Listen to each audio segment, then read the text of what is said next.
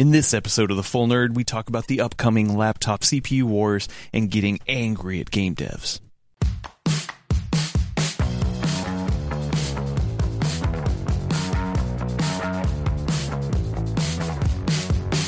Welcome, everybody, to this spooky edition of The Full Nerd, episode 277. I feel like we've done an episode before on Halloween, right? No?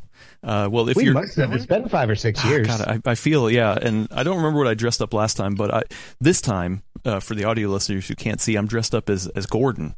Not our Gordon, but a Gordon Freeman. I just started at this new research facility. They handed me a crowbar and asked me to push a crystal that's in a cart into a laser beam. So I'll do that later. I'll do that after the show. This is like the orientation. Anyway, I am your host, your fill-in host for this episode, Adam Patrick Murray. On the line, we have spooky Bradley Charkis.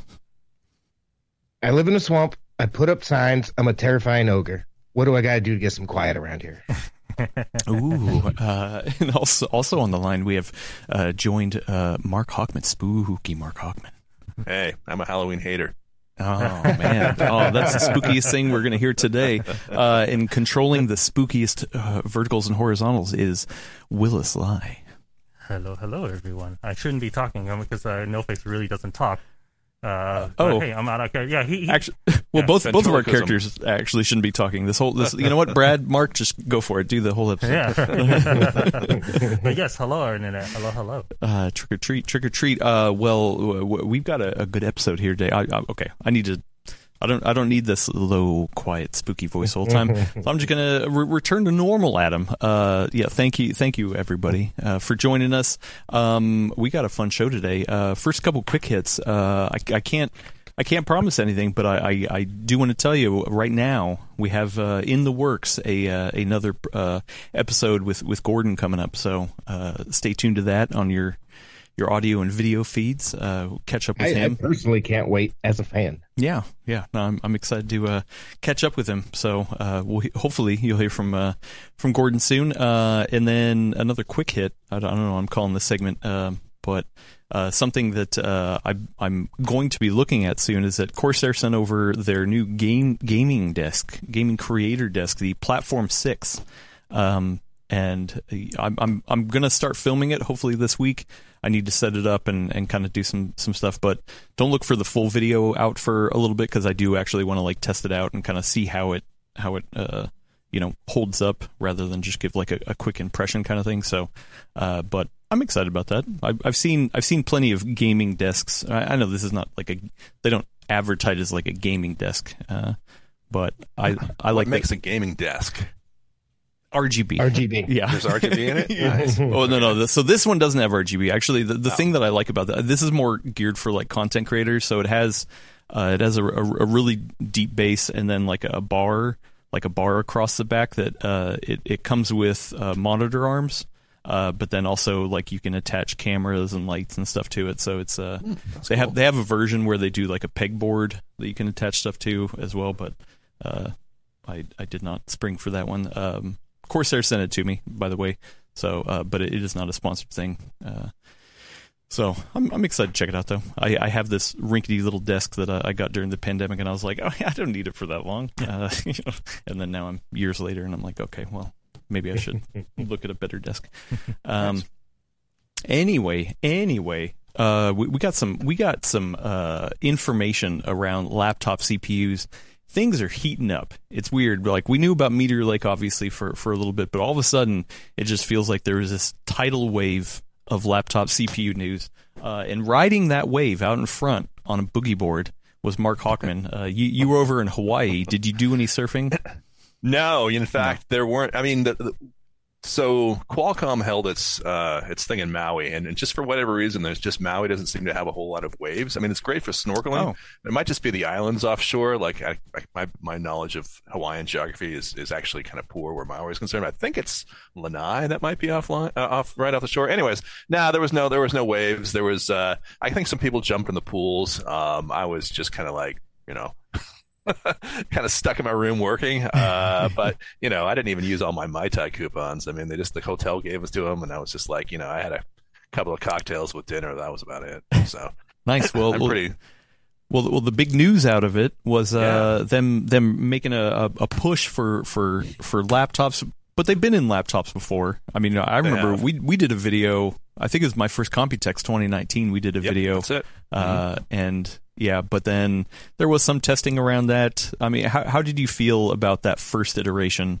And I can't remember what was the chip. It was called the 8CX, and they even went back. They even went back before that to the 850 and so forth. There was the 8CX that we were probably filming in Computex. That's what it was. Yeah, which used the Cryo CPU, and this one is an entirely new CPU.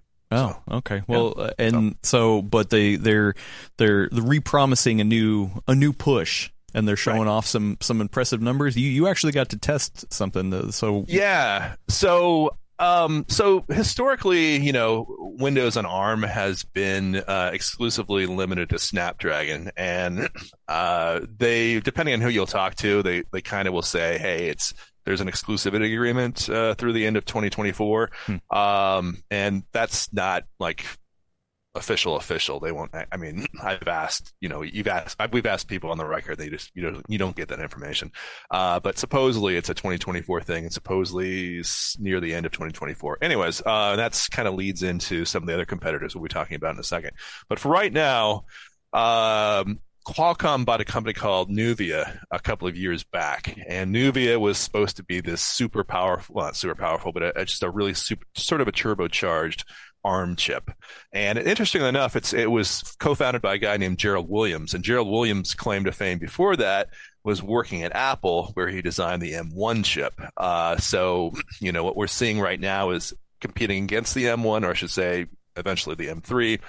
It's kind of like Williams competing against himself, which is kind of a little fun sidelight. But anyways, this is the Nuvia architecture for a CPU they call Orion, and a platform they call Snapdragon X, and a chip they call the Snapdragon X Elite. It's kind of a little bit confusing, but yes. So this was the sort of the big unveiling of the Snapdragon X Elite, and full disclosure, they flew us over to Maui to their Snapdragon Technology Summit. So we didn't want to do it. I mean, I didn't want to do it, but yes, we accepted hotel, airfare, room and board, and so forth. So have to make that clear.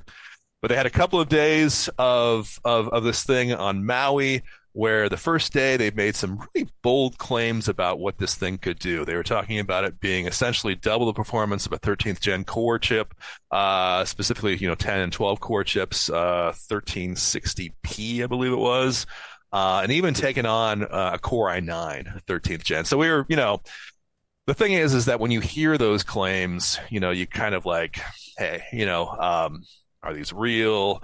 When we were in Computex before, when they were on the Cryo CPU, they made some claims about how it compared to a Kaby Lake R chip, for example, and how it would just trounce it. And in reality, they kind of lived up to their claims, but they kind of really undersold what Intel could do. And Intel turned out that they could just kind of destroyed them. And everyone's kind of knows the story of Windows on ARM right now. It's kind of performance lags. There's compatibility. And all those things, were kind of in the background going into this thing. So they kind of had a story, not only just to tell, but also to prove. And so I think that is sort of the underlying message with what I went over there. And I kind of think they did. So the X Elite is a single chip. They're not giving a family of chips. It's not like they're having U cores and P cores and H cores and so forth. It's a single chip. It's 3 clusters of 4 cores apiece.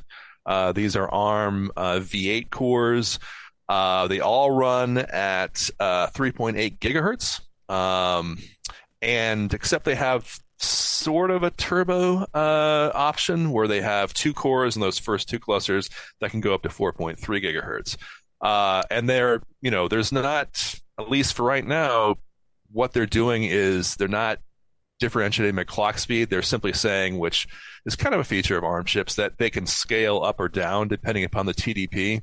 So they were showing reference designs up to 80 watts, but they also had a 23 watt and a 12 watt and a 23 watt system that 45 watt system could go up to 80 if it needed to. So, but yeah, the past ARM iterations for PCs didn't go anywhere near 80 watts, right? Not really, no. They were all geared really towards long battery life, and the message here was that it still delivers long battery life. In fact, they're still talking about multi-day battery life, which, kind of depends on how you use it, I suppose. But yeah, I mean, these are all geared at performance. In fact, if you want to look at the traditional ARM architecture, which is both, performance cores and efficiency cores, which of course Intel has adopted now. These are all performance cores. They said that our performance cores. Yeah, they said that our performance cores are more power efficient than competing efficiency cores. So there was no need to go down that route. So I know that's interesting, right? Because everyone was kind of wondering why no efficiency cores. I mean, because they were kind of the first ones to have that. Right. Big little, right? Yeah, big little is what they had called it. So now they're like, nope, just big. That's all we need. But just big, yeah. Like across all of the SKUs, or do you think they'll have like maybe another SKU that has like a big little configuration? Or yeah, that's the question, right? So they talked. That was one of the things that I talked to some of the people there, and in fact we're kind of hoping to do a big Q&A, and they were sticking really to the party line. They weren't really saying anything about how they're going up and down the stack, what their future might hold. So it was more. It was. They were helpful. They were just, they would talk. They wouldn't go anything beyond that was really publicly disclosed. So it wasn't really, in my mind, something that needed to be sort of just broken out to a particular story. But yes, I mean, they're talking about performance cores, and we can assume in the future maybe they'll clock those up a little bit. I asked them about Chromebooks. They wouldn't say anything about Chromebooks. One analyst suggested they could just chop off a cluster to give you a sort of an 8-core part, which would make sense. So that would be probably a direction they could go into. But right now, it's mainstream notebooks they're looking at, not gaming notebooks. They did show some games, but it's performance. Okay. It's performance. Yeah, that's what I was going to ask, because I mean, you did say they were comparing it to like Core i9 in certain aspects, but they're also not saying like, oh, hey, these are going to be like the in huge thick gaming laptops or like content creation laptops. This is still more like thin and light. Kind of mainstream. In fact, they ruled out content creation, which is sort of that low end discrete GPU. They did not rule out marrying it with a discrete GPU. I mean, that was a question that came up, and they didn't say anything about not doing that. But yeah, these are like, they said basically commercial, consumer, prosumer. So, a little bit more powerful, but not content creation, not gaming. They did show things like Baldur's Gate, for example. Baldur's Gate 3, for example. They showed Warframe, showed a couple of other games, but, on the IGP? On the IGP. Oh, okay. Yeah. Well, now, I don't know. Yeah, what was the performance? Yeah, okay, yeah. That's the thing. Okay. Yeah, this is the medley of stuff where they said they could run it, but I don't know performance. I don't know resolution, image quality. Let me just talk a little bit more about what else we've got. The Adreno. So this is the Orion CPU. The Adreno GPU stays. They didn't really talk about that much. 4.6 teraflops, ray tracing.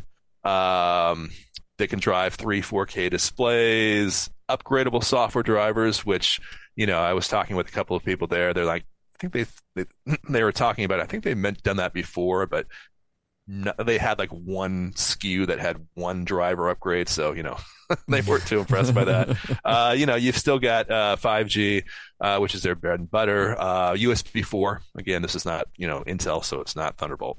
That's going to be another question. Yeah, that's pretty much it. But the one thing they did allow us to do, though, is, they didn't allow us to actually handle the notebooks. They did have some reference designs, like I said. They didn't allow us to handle the notebooks. But they did allow us to supervise benchmarks, and we go through them on the site. And these were, this was, a fairly legit suite of benchmarks. I mean, we had Geekbench, we had Cinebench 2024. Sorry, you're going to say something? Well, so when you say supervised benchmarks, does that mean they picked the benchmarks and they like actually physically ran them, or did you get to pick the benchmarks out of a list? And yeah, good question. So they had about a dozen, I guess it was maybe 24 notebooks there. Uh-huh. They had each like station, and each station had a benchmark on it. And then they had a guy there that would push the button, and you were there to try to determine if there was any hanky-panky going on, which I don't think there was. But, you know, and they even had like a list of suggested scores that these things were supposed to hit, which they did. So, you know, it's not like we got to run the benchmarks, but it's not like they just gave us numbers either. So, you know, it's a decent compromise. You know, the fair, you know, 24 notebooks. I mean, that means they have silicon back from the fab. You know, these notebooks are supposed to launch mid-2024. So, you know, that's a positive sign there. But yeah, so there were really two things that sold it. One is that, yes, I mean, these benchmarks, Geekbench, Cinebench, 3D Mark Wildlife Extreme, which isn't the one you necessarily pick, but that's fine. ProScion, the AI stuff. These were all, you know, lived up to their you know, their tests. And I didn't go over there with notebooks to test except for one, but you know, I took what they did, came back, looked at the notebooks that I had lying around here in this office, you know, did some testing against, you know, 13th gen core stuff. And yeah, I mean, it seems to live up to its promises. Did they have anything to put it against there? Like, did they have? No, they didn't. Okay. Yeah. They had suggested scores for like a couple of models, you know, some of the Ryzen stuff and M2, I think it was. Maybe it was an M1. Mm-hmm. You know, high-end 13th gen, I think it was Core i9. So they had suggested scores, but, you know, that was just, again, in their numbers. And were these reference design laptops, or were there actual, like, were these Samsung laptops, or like? No, these are reference design, unbranded. Okay. Yeah. But the other thing that was interesting about, you know, what they showed there was that, you know, was the partners. You know, traditionally, we've had, you know, Lenovo, we've had HP, Microsoft Surface, you know, the most recently with the Surface Pro 9 5G. I mean, these are partners they've had, but there were more partners there than I can recall ever being lined up for an ARM chip. I mean, there was not only those three, but there was Acer, there was Asus, there was Dell, Xiaomi was there. Honor, which is a Chinese phone manufacturer, is going to get into the laptop market and use this chip too. So, you know, OEMs see more than we do. And so if these guys are signing on, I mean, that was the other shoe for me. You know, what they're showing us seems legitimate. What they're showing the partners seems legitimate. So again, you know, as Gordon pointed out, these benchmarks are optimized for ARM. They will run natively on ARM, and that has always been, you know, one of the problems with these things. You know, PCMark, they ran PCMark apps, which is, you know, Word and PowerPoint and Outlook running on top of these things, and that's the traditional ARM benchmark. They didn't run PCMark 10, the generic benchmark, because it compiles a lot of different applications, and not all of those run on ARM. So you're still going to see probably it's going to run most of what you want, but maybe not everything. It's really going to be in Microsoft's camp to make sure that, you know, again, this is running what people want it to run. And that's going to be sort of the test as these things roll out to market. Well, and that was my big question looking at this, because I agree with everything you said. Like, seeing all the vendors line up out of the box, like, we've never seen that for any of these Windows on ARM endeavors. And I found the fact that they are confident enough to claim, at least, that it can run things like Baldur's Gate 3 and stuff. I find that encouraging as well. But, and everything that you've shown, like, it has excellent single-thread performance. It has all kinds of other stuff. It looks great.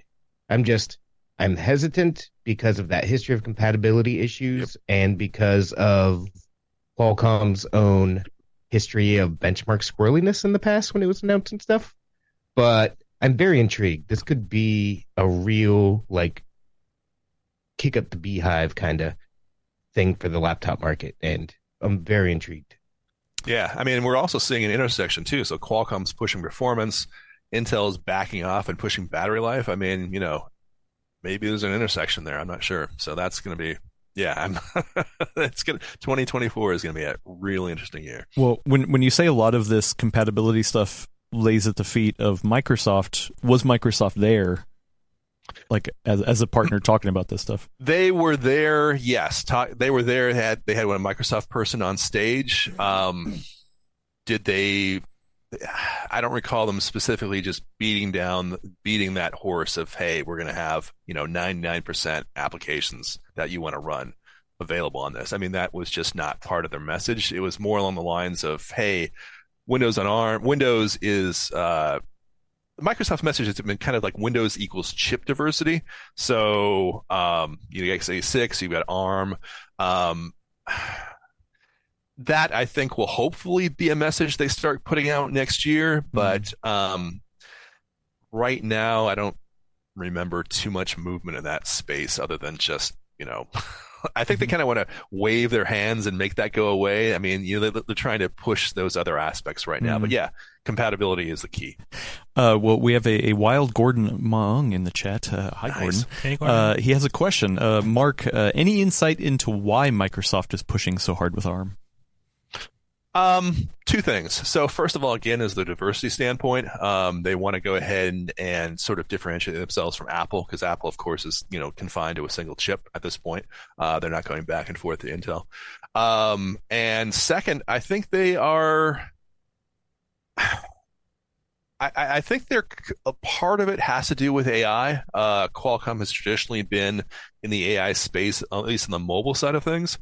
And that's a whole nother can of worms with AI, because Qualcomm and Intel are pushing local AI, AI that runs on your PC and doesn't need to necessarily talk to the cloud. It can be hybrid, but it's dependent upon your PC. The interesting thing here, and one of the things that we talked about sort of, like at dinner, for example, but not necessarily with Qualcomm, is the fact that, honestly, I'm a little bit questioning whether Microsoft wants local AI, because, if you look at Copilot on the PC, for example, right now, the upcoming, in the Windows 11's, by the way, Windows 11 is rolling out. The 2023 update is as of today.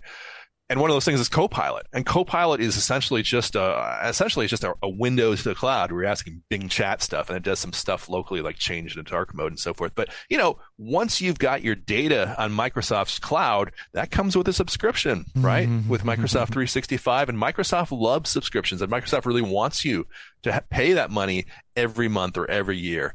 And so if you start looking at like AI locally, then you start to wonder, well, why do I necessarily need to do that? Why can't I use Llama or the Meadows Llama and so forth? So I am thinking that Microsoft wants Qualcomm because of AI. I'm just not sure that the scenario is going to play out exactly as they hope. Interesting. Yeah, we did talk a lot about that with Meteor Lake. How it was kind of that funny messaging where Intel's like, oh yeah, we're going to have all these all these chips with AI built into it. And then Microsoft's like, oh, wow, yeah, check out all the power of the AI we have in the cloud. Yeah. I think what we're going to start to see, make a local AI pro feature. There you go. Yeah, well, it could be. And it also could be, I think one of the things that they did talk about a little bit to me was they wanted to see it as just a feature of like Photoshop, for example. Things that you do better acceleration on the apps with local acceleration. No, so if you can sell that, then that's great. So you said the chips aren't coming out, or the laptops that have these chips aren't coming out till mid next year, correct? Yeah, that's the time frame. They haven't. No one has said anything about showing them off at CES, but I would expect that would be one place that you'd see them alongside again, sort of this Meteor Lake debut too. Well, what other questions do you have that you hope are answered? Sometime in between now and the launch. What's left for you? Compatibility, whether there's any sort of scaling up or down. I would, one of the things that AMD and Intel have taught people is that there are various SKUs and various chips and various clock speeds. The whole scaling up and down with TDP is still a little bit fuzzy, I think, in people's minds, even my own. So, we're going to have to sort of educate the consumer on just how performance might scale with a thicker laptop. I mean, we all kind of know that, but again, there's usually a chip to go along with it. There's the whole local AI, there's compatibility. I mean, there's a number of questions that Qualcomm and Windows on ARM still need to answer, but the biggest thing for them is to seed us with notebooks to allow us to run them. If I was actually Qualcomm, I would say, look, I'm going to look at the benchmarks that PC World is running. I'm going to make sure every damn one of them runs on ARM and natively. That would be what I would do, because otherwise we get taken out of our review process and we have to say, crap, compatibility is still an issue, whereas it's a lot easier to get past that if everything that you want to run on it already runs. So I think if they do that, then people will be happier. Otherwise, there's still going to be some negative sentiment. I know graphics vendors do that. Look at that Intel APO thing that just came out. Like the first 2 games it supports are Metro Exodus Enhanced Edition and Rainbow Six Siege, which are 2 copper benchmarking games. Yeah, right. The other thing I wanted to mention too is that Procyon, which is, there's not too many AI benchmarks out there. The interesting thing is that Procyon runs on various APIs. There's one for Intel OpenVINO. There's one for Qualcomm Snappy. There's one for NVIDIA TensorRT, and those are all essentially optimized, but you want to run them on an optimized platform. What I found was that TensorRT, when you run it on like a 40, what was it on my Surface Laptop Studio 2? I think it's like 4050, maybe it's a 4060. You get right in that ballpark of Qualcomm integrated AI. So I think what we're going to see from Intel and AMD is that good GPUs equal good NPUs, especially with the messaging that you can run with CPU and GPU and NPU together. So I think that's going to be the message that they bring to say, hey, look, Qualcomm's not all that. You still got a good GPU for gaming when you buy our systems. So. Okay, well, if there's anything good about this that might push Microsoft forward and the legacy support stuff, is that it's not just Qualcomm that's getting into this ARM game heavily. We got some news about AMD and NVIDIA both pursuing this as well. Yeah, I haven't really followed this. What is that about? Well, again, it gets into that exclusivity thing. Supposedly, once that expires, you've got AMD and NVIDIA looking at chips, ARM PC, chips for ARM PCs. Again, there's a lot of little, sort of back talk, what's the word I'm looking for? Back channel talk, I guess, back down, there, people talking over, dinner and so forth. I think the consensus that people have come up with, and this is just not my opinion, but just what people I talk to, is that the AMD thing is probably not true, only because they've done ARM before initiatives in the server space, but they seem relatively invested in x86 for the mobile space. They could do it, and not ruling it out, but it just seemed unlikely. NVIDIA, there's a lot of NVIDIA seemed a little bit more likely because they wanted ARM, right? They wanted ARM. People are like, well, they have $50 trillion to spend. Jensen's the kind of guy that might just want to do that, even though the margins on the x86 PCs are nothing like GPUs. You can get much more profit on a GPU than again for a CPU. But it was more along the lines of Jensen does what Jensen wants, and it might happen. So they tried back in the day, and Intel shut them down. They tried getting into CPUs back in the day until shut them down. So and they already have Grace Hopper too. So they're working on CPUs. So yeah, they are. Interesting. It would be interesting. Yeah, it would be fun and interesting. But and once again, if anything, the more players that get into this space, the more Microsoft needs to make sure it pushes their end as well, right? So yeah, and it plays into that whole diversity argument. So maybe it is true. I don't know. Yeah, but we got a couple good questions. Friend of the show, Davina, asks, is Samsung's Exynos range still a viable competitor to Snapdragon, in your opinion? As far as I know, nothing's been sort of geared towards the PC space. Exynos has always been sort of a chip that's been sort of geared outside the U.S. My understanding is that it's been, they sort of looked at it for Korea, and then I think they've actually phased it out as far as the phones are concerned. I don't think there is an Exynos chip anymore. Good question, but I would say it's probably a long shot. So okay, and then one Gordon. Yeah, they never even put Exynos in their flagship Samsung phones here in the U.S. They use Qualcomm all the way. Yeah, right.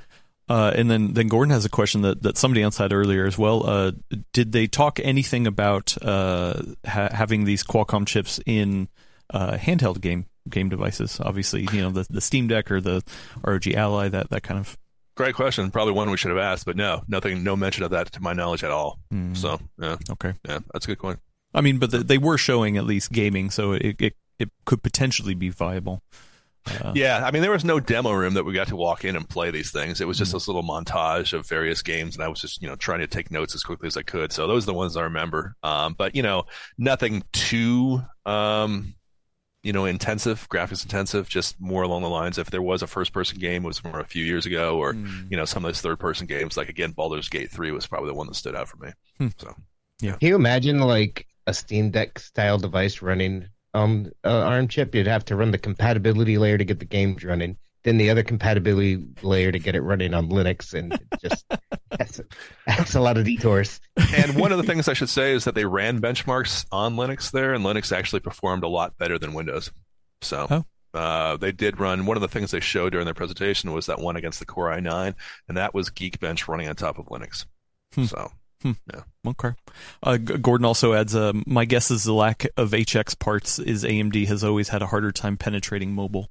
So, maybe that's where Qualcomm sees their in is more thinner, lighter laptops rather than the power hungry.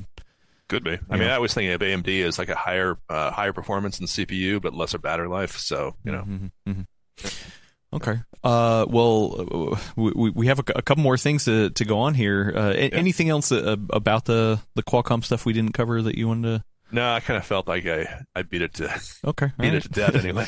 Well, no, that was good. That was good. Yeah, no. Speaking of beating stuff to death, have you heard of this thing called the M3? It was weird. They came out with the M1 and then the M2.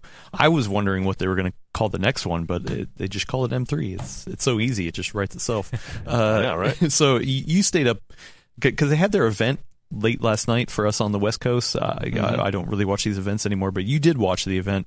Tell us about the M3 and all the greatness that it's going to bring. I know. So first of all, they had the very spooky theme. I was not sure exactly why they did it at night and why they did it with the whole spooky theme, but they did. They even had a little fog effects and everything. It's scary fast. Exactly.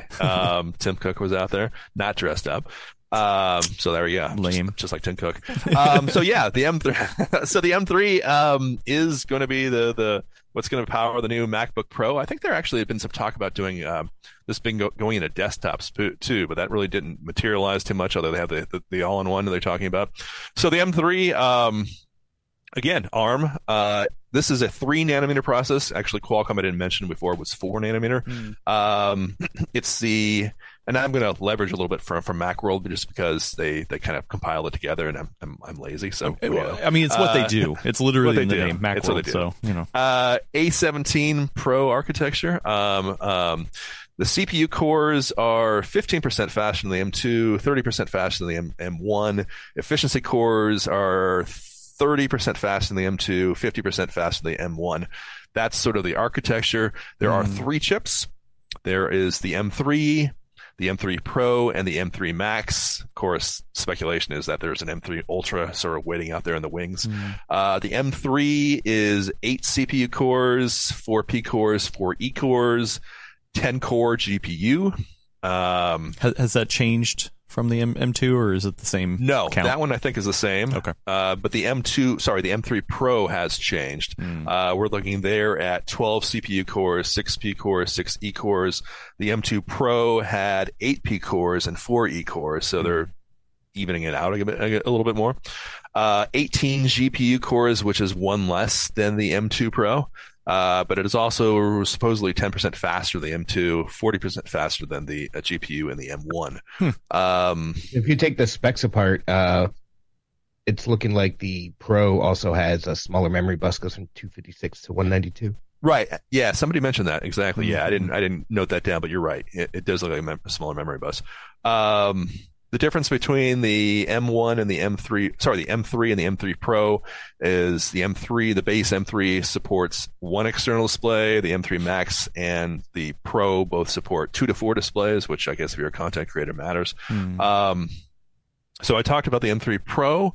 The M3 Max is the big one. It has 16 CPU cores, 12 P cores, 4 E cores, 40 GPU cores, which is 2 more than the M2 Max. I didn't actually note the number of transistors, but there's 1 26 billion. Lot. Yeah, 25 billion in the M3 at least. I was close. Yeah. Okay. 5 billion more than the funny. M2. So I think the max gets up to 92 billion, which I didn't actually do the math on like comparing it to titanium, but I mean, that is a lot of transistors. I mean, they love throwing around big numbers like that.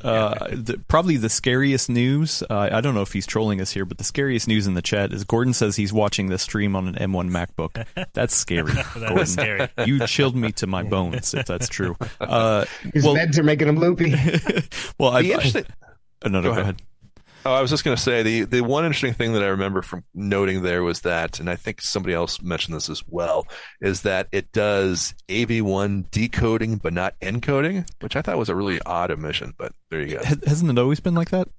It could be. No, Yeah, they're really leaning more to new. ProRes. Oh, wow. Yeah. Yeah, this is. I could talk about that a little bit. Yeah, please. Go ahead. The bigger jump is the GPU more than the CPU. Uh-huh. Not only does it have the AV1 decoding, which is new, sadly, it doesn't have AV1 encoding because, that's largely where the PC has moved. Yeah. And you would think content creators would like that, but... Did I misspeak? Yeah, no encoding, but decoding. Yeah, right. Yeah. But it also has support for ray tracing and mesh shaders. So 5 years after the RTX 20 series, Apple's got up. Sweet. I mean, for all those games you want to play on your MacBook. It's actually really impressive in laptops. I think Intel's the only other one that's shipping DirectX 12 fully compatible, but I'm not sure. Okay. With iGPU. Huh. So, and they announced new MacBook Pros that these are going into, and then iMacs, and some new colorways. $15.99 to $31.99 for the 14-inch, and $24.99 to $39.99 for the 16-inch. So, yeah. Well, I mean, lots of money. I'm a professional, so I'm going to assume that they want the M3 Pro to be something I would look at. Because Pro is short for professional, so I think that's the one I would look at. Well. No. And of course, there's a new color too, which is the professional model. Oh, the black. Yeah, I heard space black. Well, just black. Space black. Yeah, well, I heard Apple invented a black laptop. Like they were the first ones to make a black laptop. Like that's pretty impressive. Good for them. Good job, Mr. Cook. I applaud you for the big change. You could have named it Scary Black if they're doing Scary Fast. I guess, yeah. Well, so now they just need to get to RGB. That's all I need, and then all of a sudden I'll be a MacBook user. I was actually hoping for a space orange, actually, for it to come out. Actually, orange would be kind of cool. Okay, well, yeah. I mean, so one of the things I did see around, and I don't know if you noticed this, but a lot of I guess supposedly, from what I've heard, a lot of their charts were comparing it to the M1, not the M2. Right. So it made things look more. Well, better I mean, that we've way. seen that with Intel, right? Yeah, so you always compared, like, it's the PC that you bought 5 years ago, and look how great it is now. I mean, so that's just kind of tried and true, I suppose. Okay. Yeah, it's not just Intel; it's everybody. When Nvidia rolled out the 40 series compared to the 20 series, etc. Got it. That being said, I did find the timing of this interesting. The fact that it was 8:00 at night on the East Coast, 5:00 on the West Coast. Mm-hmm. They've never done that before, at least not in the 10 or so years or 15 or so years that I've been, I'm old, covering these kinds of things. And it kind of feels to me like the CPU side of things is kind of hitting that, mid-era Intel kind of years, where now it's like, hey, the M3, it's 15% faster. I mean, it's what you expect, fortunately, they had the GPU to hang its head on. Yeah, but they made such big leaps with the M1, and then the M2 was a big leap over the M1. This is the first where it feels like, we're starting to hit the iterative leaps. Mm-hmm. Yeah. Interesting. I agree with that. Yeah, I'm not sure of the timing either. Originally the suggestion was that they were trying to rope in the Asian audience, which would make sense, but there was nothing explicitly geared towards Asia in that I saw. So it was just kind of meh to me. I wonder if they're doing it at night to be like, it's not in the middle of the day. Yeah. Well. Yeah, the last piece of laptop CPU news here to talk about is that there's been some Meteor Lake leaks. Well, I guess this first one isn't a leak, but there's been a couple Meteor Lake laptops that have been listed. Lenovo Yoga models specifically. I'm reading over at WCCF Tech. They kind of noted some online retailers posting some some Lenovo Yoga models with Meteor Lake chips in them, a Core Ultra 5 and a Core Ultra 7. But then the leak that happened the next day that WCCF Tech is what I'm reading, reporting on, is Geekbench numbers showing 5.1 gigahertz CPU performance. Is that and then they are actually showing the actual scores, and let's see, the single core score kind of falls in line with let me find, they've got a big list here, the 13900 HK. So the one of the top end, and then the multi-core score lines up with about a 12950 HX. So I mean, what do you think? Is that impressive, or do you think it's just like, okay?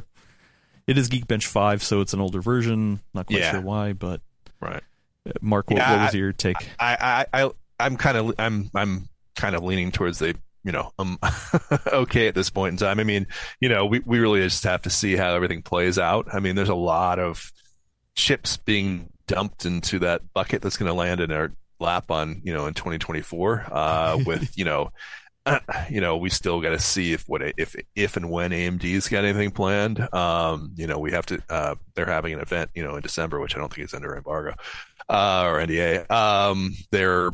We have Meteor Lake, we have the Qualcomm stuff. I'm hearing it. I'm enthused, I guess, a little bit for the fact that when Meteor Lake came out, the fact that it was sort of a tick and not a talk, the performance, the IPC improvements weren't all going to be that hot.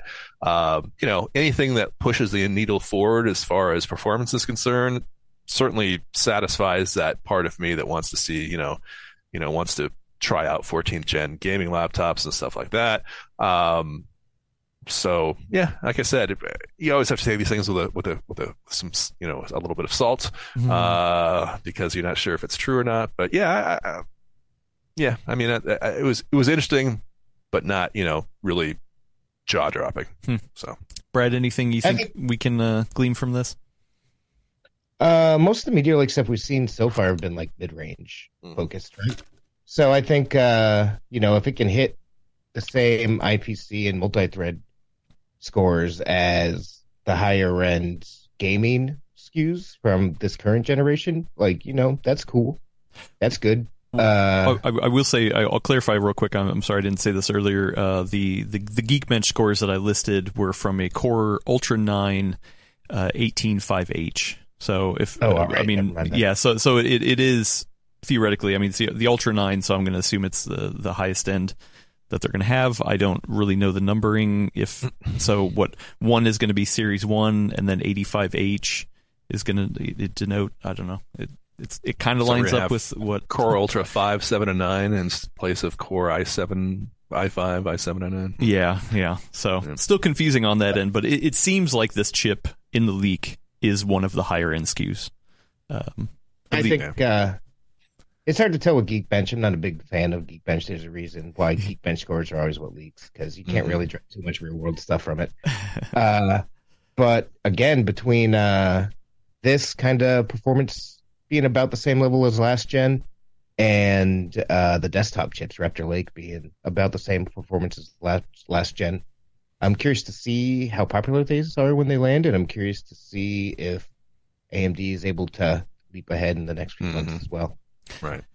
Yeah. Well, I mean, that's really all I can draw from a Geekbench leak. Yeah. I mean, so I do think there is an avenue to be very interesting. I mean, obviously we don't know anything, and this is just a small little window into something, but we have talked about the idea of, okay, or at least for me, even if it's the same amount of performance, but if they can really deliver on efficiency like they're talking about, then okay, I'm willing to take a relatively stable line in terms of performance, because I already feel like these laptops are pretty damn performant. But if you can deliver on the efficiency part of it, and also the new disaggregated architecture, I mean, that's going to probably have its own headaches. But I mean, the efficiency angle, for big, heavy content creation laptops or gaming laptops, probably not going to be a huge thing. But I still think, in the handheld gaming devices, that's where it's going to be very interesting, and that they could really play against AMD there. because if they can keep that performance up, but then really tackle that efficiency and have a better GPU integrated GPU in there, then like that's where I get kind of excited. I will say that. Go ahead. Oh, go ahead, Mark. No, you can go ahead. Okay. I will say that, one of the things that, there's a couple of things that came to mind when you were saying that. One of the things that Acer had sent us and actually I think Matt Smith reviewed it for us, a Swift Edge. I don't know if you can actually see this too well. Anyways, this is a Swift Edge. This is one of the 7000 series. It actually supposedly has AI, but right up there at the top, right near the screen, is a fan grill. And this is an ordinary, just a generic old productivity laptop. And this is one of the first times in recent memory that I've heard a fan really scream. You do with benchmarks and so forth, but this was this is unfortunately one of AMD's, I don't want to say weaknesses, but when you trade off that higher CPU power, you're getting additional fan noise with it too, and this was not a soft fan; it was a loud, aggressive fan. And I think the fact that I was a little shocked at that, I guess, is testament to the fact that I've looked at enough laptops recently where the fan noise has been low, the performance has been fairly high. So AMD might in fact deliver higher performance, but there may be some fan noise goes along with that, and I wouldn't say necessarily on paper that makes a difference, but in real life it kind of does. The interesting thing that I didn't mention before, but one of the things I was doing was actually testing that Swift Edge because it has a chip on it that supposedly has Ryzen AI, and for whatever reason, Windows does not detect the NPU. And AMD's specs say that Ryzen AI is available. I'm not sure if that's like a loophole that means it's not enabled, or I need to just turn on a specific BIOS for it. But I was a little bit intrigued by the fact that we do have AI out, but only the ARM stuff is being detected by at least the Procyon benchmark. So does that mean there's overhead in the future that could come out? I'm not sure. I just thought that was kind of an interesting point that I hadn't noticed earlier. So interesting. Okay, well, we'll yeah, still lots to come out. I think you had mentioned this as well, but I think we're going to get a lot of information during CES. Kind of dumped. Obviously, the Meteor Lake has a launch of, what was it, December 12th or 15th or 17th? I can't remember the exact date, but I'm sure we'll get a lot more information during CES. Yeah, because it's crazy. It just really does feel like all of a sudden, like, oh man, this new laptop CPU battleground is heating up. Well, I guess my last major question is, okay, does any of this translate to the desktop? Did Qualcomm talk about the desktop at all? Nope. In fact, they specifically mentioned it's going to be laptop. So that was obviously the question that people asked, and they said, nope, we have no plans for desktop at this point. So they didn't rule it out in the future, but right now it's laptops only, and not gaming, just consumer laptops. Well, do we think there is a place for ARM on the desktop? Let's just see. I think it's too early to say. Let's see what it does in the laptop space, and then go from there. I guess you could always just tack on additional cores. You could, up the TDP. I don't know. When they're talking about going up and down the stack with TDP, I don't know if there's an actual what the limit is for that. Because you shouldn't be able to take that little chip and run it on 400 watts, and I just don't. I don't see that. I could be wrong. What's that? That's what Intel's doing on the desktop. Maybe so. Yeah, exactly. Yeah. So I don't know. I think Gordon sums it up nice right here. Don't buy your new laptop until 2024. If you're in the market for a laptop, unless you can find a real smoking good deal during Black Friday, in which we do cover deals on the site. Don't get our Black Friday coverage. Yeah, no, yeah. But 2024 is I don't know. Though then again, I do feel like a lot of this is so new that I don't know if I would want to be a first-gen adopter on a lot of this stuff either. I wouldn't want to be a first-gen adopter, and I suspect that a lot of this is showing up in $1,000 plus laptops. Oh, okay. So never mind. I take it back. Look for really good Black Friday deals on current parts that are out there now. Okay, so let's move over to getting angry. I feel I've got a crowbar. I got a crowbar here in my hands. So I'm ready to get angry. No, I'm just kidding. Yeah, no. So we brought up this idea to talk about getting angry at game devs, and I know we've talked about it over the past couple months in a lot of places and for a lot of reasons, but there's been two specific scenarios that I think we can talk about, and funny enough, they're both kind of completely different scenarios. The first one is City Skylines. Mark, you said you're a big fan of City Skylines, and you tried out the new one. What's your experience been like for the new one? Yeah, so first of all, it launched when I was in Hawaii, so I don't know about the status of like hotel broadband, but I was a little concerned that I was going to get nicked for like trying to download too many gigabytes over the hotel Wi-Fi, but I did actually just do it because I just wanted to see what it was. Yeah, and I mean, I have a couple of hundred, I don't know how many, I don't know how many 100 hours I have in City Skylines 1. And the reason I was pissed off at myself, and not necessarily the developers, but myself, is because they had a humble bundle with all the DLC for City Skylines 1. And it was just like, I should have just grabbed that. It was like $20 and would have gotten me everything, because I've gotten a few, but not all of them. But yeah, City Skylines 2... First of all, my understanding is if you bought it, so first of all, the initial performance, they said that they were disappointed with their initial performance. They were not going to hit their initial performance targets. The developers, the developers.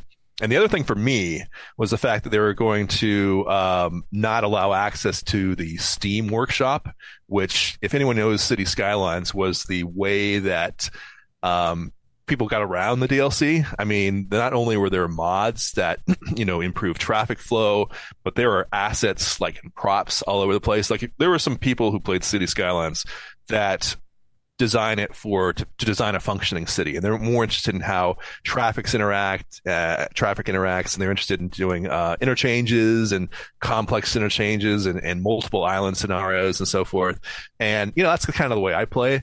But there are a lot of people who really it was more like a train set. Like, they really wanted to put trees specific places. There were custom assets for like Dunkin' Donuts and KFC, and people were like, all right, I gotta play this game. Yeah, creating their own little city, and it's really cool. And it takes up a lot of memory when you do that. I mean, load times get into the minutes, and the fact that when you're looking at just City Skylines 1 and the performance, you get a hit just on that. And then you get into City Skylines 2 and the performance is slow at launch. And the patches that are being deployed that improve the performance hit Steam first. Now, the reason I'm not on Steam on this one is the fact that you can get it through Game Pass. And so essentially it's a try before you buy type thing, where you can get it on Game Pass, you can download it, you can play it there. And then later, once they fix everything, you can get it on Steam. But the thing is that if you get it on Steam and you don't have access to the Steam Workshop, they're doing it through their own sort of workshop. I don't know. It's kind of it is a mess. I mean, I'm mad at myself. I'm kind of mad at the devs. I'm not too mad at the devs because I haven't paid for it. I mean, I'm not going to pre-order or any of that sort. But it is kind of like, yeah, the Game Pass. But I mean, they did such a wonderful job leading up to it with the developer diaries and explaining how everything was going to work. And then about a couple of weeks before the launch, they dropped the fact that it wasn't going to hit their performance targets. It was not going to be on the Steam Workshop. And I was just like, we don't necessarily cover, we're not a City Skylines publication, but I was like, well, geez. I mean, that's the gotcha, right? That's the thing that they left out. And this is like, he kind of undermined all of their efforts that they had done beforehand. And I know that the devs are conscientious, and in fact, they have done a nice job on City Skylines 1s and iterating over years to improve it. But it was just like, now I have to wait for at least 6 months to a year before it's in a usable state. So that's why I was like, well, I should have just been playing City Skylines 1. I should have bought all the DLC and have a happy little time doing that. So I was kind of like, well, yeah. So I was just like, did they talk? I mean, how did they get here? It sounds like if what you're saying is that the run up to it was all, seemed all good and just like, oh, the run up was cool. great. Yeah. So the run up was fantastic. And then all of a sudden they're like, oh crap, we didn't hit our performance targets. I mean, like how do you get to something like that? Does that mean they needed more time and the publisher was like, nah, you got to get it out now. Does that mean like they're willing to just put it out there and then like fix it later? Like, yeah, I don't know. I mean, you know as well as I do. I mean, there's always that, I guess that looming presence of the publisher who wants to get a game out on a certain date. And I'm not as knowledgeable about game development as other things, so I'm not sure exactly what went on here. But could they have held the game for 3 more months and worked out some of these bugs and improved the performance? Sure. Would that have meant they missed the holiday? Yes, they would. So, I'm not sure it's necessarily a publisher hanging over their heads, but, if they want to hit those, I have $50 burning a hole in my Steam gift card and I want to go ahead and put something out, buy something on it, they want that game to be one of the things that people buy. So, I don't know. I mean, it's not something that I want to know the ins and outs of. It's just the fact that all I know is that there's a cool game out there. I want to play it. The performance is choppy and not great. And, it's just kind of like, it's like the Christmas, it's like I get to see the Christmas present behind the glass and I don't get to open it, or I do. And it's just kind of disappointing. So I don't know. I'll put this another way, Brad, who should I get mad at? I ask this question all the time, but like who in this scenario, who should I get mad at? I would just shrug and say that sucks, and then go play another game. Even if you put your heart, I'm pretty chill. I put off Cyberpunk just for this reason. I mean, I still have never played it, so that's what I'm gonna go to. Same. Go play Cyberpunk now. It's awesome. I definitely get the frustrations of the 2 examples we're going to talk about. This is the one that I think I can understand why people are irritated at the developers more so. I think it's good on the developers that they at least put out that warning, like, hey, if performance matters to you, we're not going to hit that. But I'm seeing in the review copies and stuff like that, they actually recommended to reviewers, hey, put all the graphic settings to low, kind of a deal, if you want to have stable frame rates. Ooh. And I think they just got too ambitious. They're not a huge team. And city builders and games like that are notoriously like resource intensive. I think they just overshot, which sucks. But again, don't get mad. Don't yell at folks online. No. Yeah. I'm frustrated, but I'm not going to take it out anyway. Yeah. Leave people alone on Twitter, just to anybody watching. Just never target a game developer. You can yell at this game studio's handle if you want, but there's still someone reading that on the other side. But yeah, it really stinks because City Skylines rocks. I don't have anywhere near as many hours as Mark has into it, but I played it a bunch with my kids. When it first came out, it was everything we wanted SimCity 2 be and wasn't. Mm-hmm. So yeah, I was kind of bummed seeing this as well. But I'm actually not mad about it. I don't mind it because this year's been so stocked with games to begin with. I have like no time to play anything. So if I got to wait 6 months to a year for them to figure this out, that's just kind of better for me. Right. Yeah. I mean, and I definitely fall in that same camp as well. And honestly, I can understand that with the Cyberpunk thing as well. I mean, there's even people here in the chat that are like, oh yeah, I'm waiting to go play back to Cyberpunk to let the bugs fix out. But yeah, so I guess there's a couple things here. Like, should we be okay with the fact that developers are allowed to put out games that are broken and then just assume that they'll fix it in 6 months? Don't buy it unless it's fixed. Mm-hmm. You should be okay with this. The same as anything. Car manufacturers can put out cars that run wonky as heck, but then nobody will buy them. Don't buy them. Mm-hmm. But with your wallet, essentially, yeah. I'm definitely. Well, we also run into the hype cycle too. I mean, God, who develops the Grand Theft Auto games? Rockstar. I mean, Rockstar. You can criticize GTA 5 all you want for existing on that small little island, but it was a fairly smooth, polished game. Red Dead Redemption 2, it was my pandemic lifesaver. I mean, that was just a beautiful game, serene, an incredible amount of depth. And they took years to develop it, but they also didn't necessarily say when they started it and when it was going to, I mean, you don't have that ongoing hype cycle.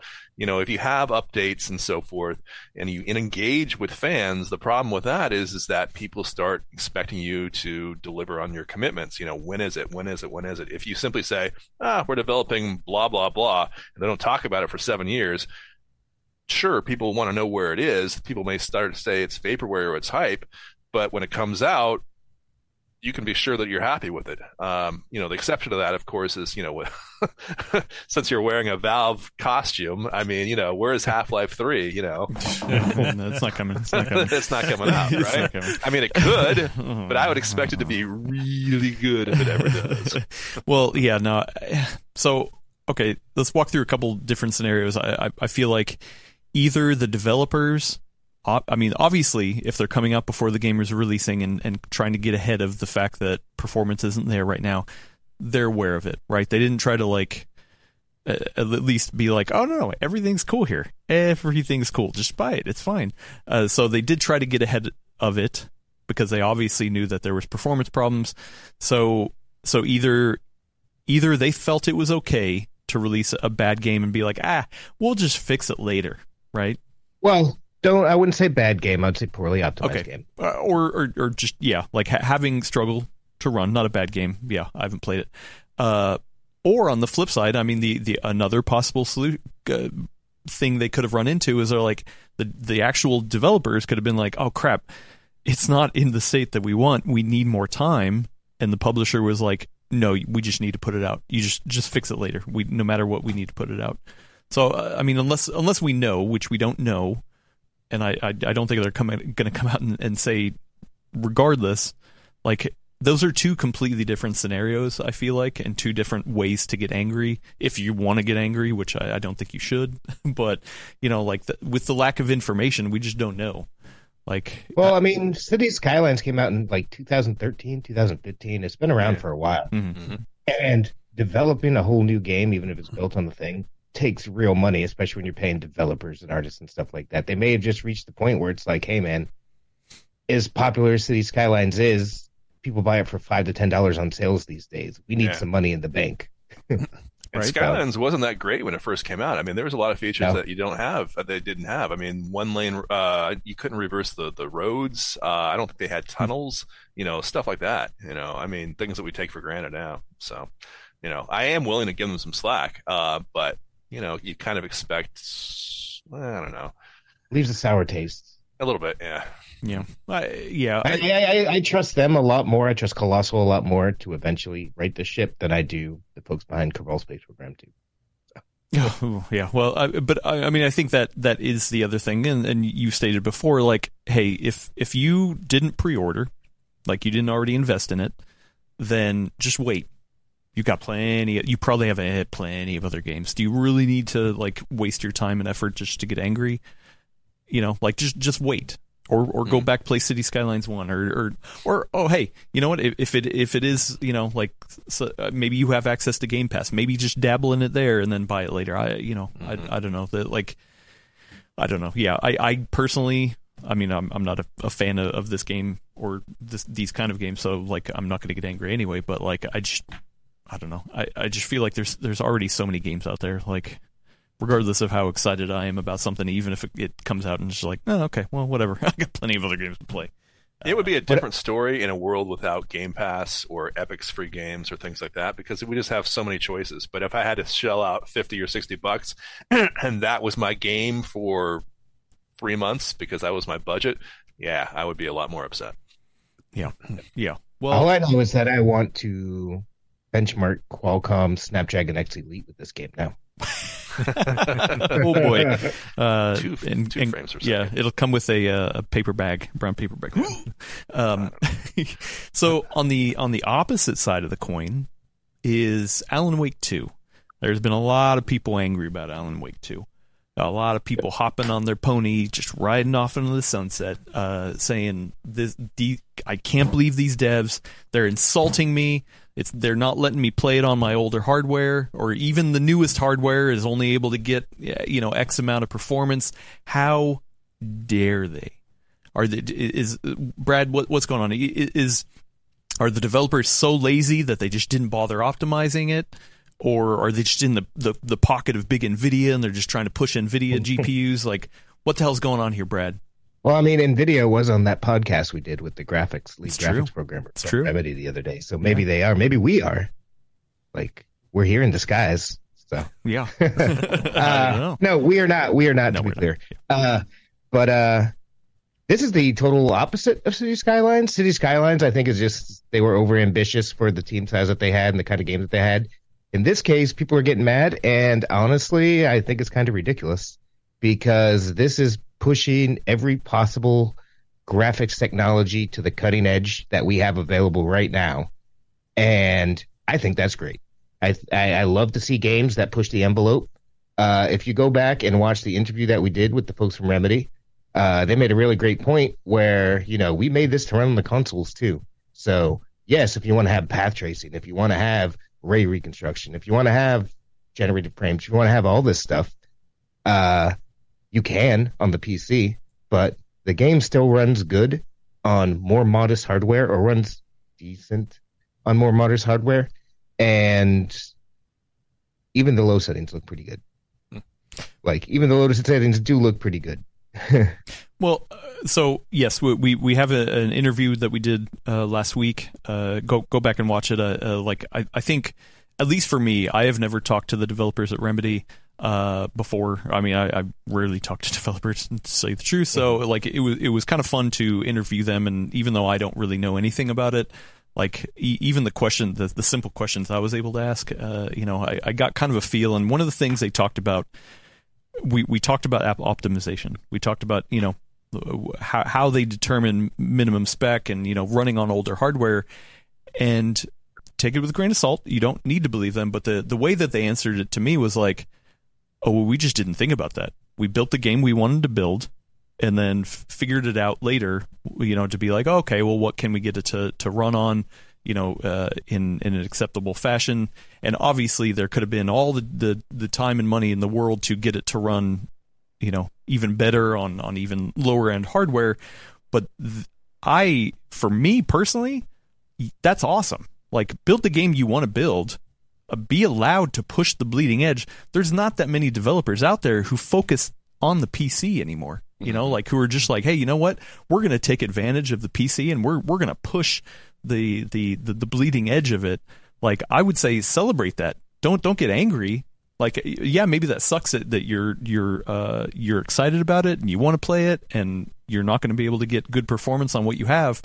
But I mean, the same kind of thing happened with Crysis, right? Where like back in the day, that was like, oh man, I can't believe my PC can't run Crysis. I can't wait to upgrade it, and maybe now I can run Crysis. It was exciting back then, but now it's like, no, man, now you're making me upgrade my PC just to play this game? How dare you?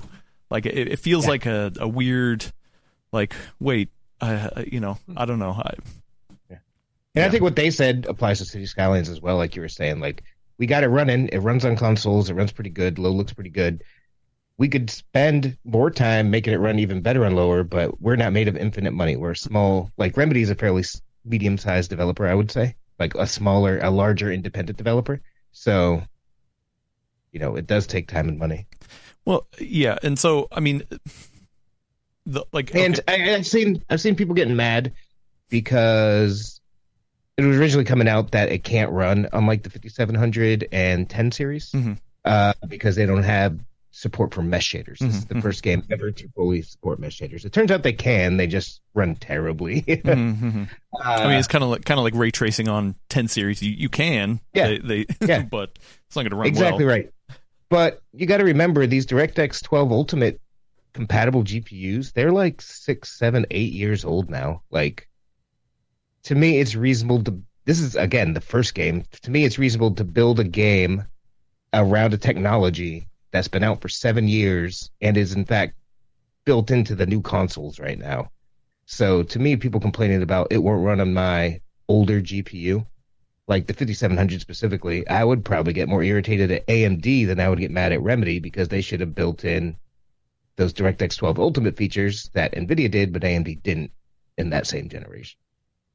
Yeah, I'm on the opposite side of the outrage pony here. Like, I feel like like, oh wow, this is awesome. Let them make the game they want to. Let them make the game they want to make. And if it pushing bleeding edge hardware, that means it's something that we can continue to revisit from years now and be like, oh man, look at this. This is crazy. This is still using all the bleeding edge stuff. And I mean, who knows? You know, like a lot of people throw around the term optimization, like, oh, they should have optimized it better. They should have done this. They should have done that. I don't know anything about development. You know, I mean, taking them at their word, they were like, okay, we just didn't have enough time and resources, and maybe they'll do some more post-launch. But at the same time, like, okay, this is one game, and I'm okay with one game wanting to just be the bleeding edge kind of scenario there, to be like, man, this is what can really happen on the PC. Maybe here's another way to think about it. There's not that many games anymore that you can run on your PC if you have high-end hardware, that you can look at consoles and be like, look, I'm so much better than you, right?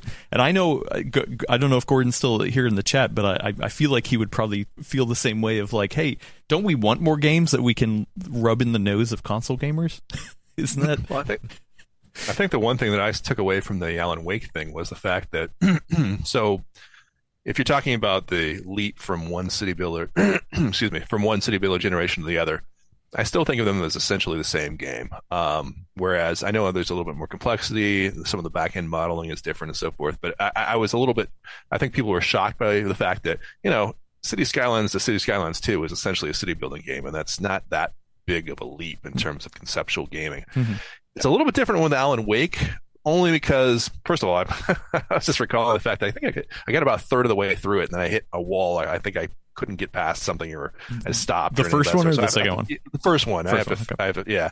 But the thing that always struck me with Alan Wake is the fact that the first game was designed before ray tracing, before a lot of these lighting elements were talked about. I mean, Alan Wake is essentially a game about light. I mean, you know, you're shining a flashlight on things and so forth. And so is Alan Wake 2, as my understanding. I haven't played it. I have a review code that I haven't actually exercised yet. And now, I mean, we are dealing with ray tracing. We're dealing with, lighting effects. I mean, these are all computationally intense. Yeah, these are all computationally intensive effects. So it is reasonable to me to expect a game that is essentially where lighting is essentially a fundamental mechanic of the game to require a high-end graphics card to enable all those effects. I mean, that's what it should be. I mean, we're shining light sources around and so forth. So I guess when I saw the complaints about, Alan Wake 2, I was just like, well, I mean, that's what you kind of signed up for with this game. It will be a little bit different with something else. I mean, not to mention the other end of it is that for me, which I have played about, I think about maybe 4 hours now. Like, I'm still fairly early in, but I feel like for me, like, I don't need, like, this isn't a Twitch shooter. This isn't, like, oh, I need to get online and get more frames wins games, whatever. Like, this is a story experience kind of thing. So I'm okay with 60. I'm okay with 40. I know that's controversial, but 40 FPS. I don't know. Maybe I play a lot on handheld, so like 40 FPS is like, oh, okay, I'm totally down with that. Even 30 FPS, like I know there's people, oh my god, don't even do that. But like it's like. It's not in this scenario, in this kind of game, like I don't think this needs to be like, you need to expect 120 frames per second, or you just can't play this. For me, it's 40. 30 is a little bit too low for me, but 40 I can be happy with. Yeah, yeah. But I think it's kind of the same deal as City Skylines, like kind of, not really, because again, these are two very different things. But City Skylines fans have been waiting for this game for a decade. Alan Wake fans have been waiting for Alan Wake 2 for 13 years at this point. So I think part of it is a lot of the people who played the original and loved it and couldn't wait to play this are like, man, I just can't play that now. I mean, I get it. And I totally get that. I totally understand that. But also, would you rather have the developer not make the game they wanted to make?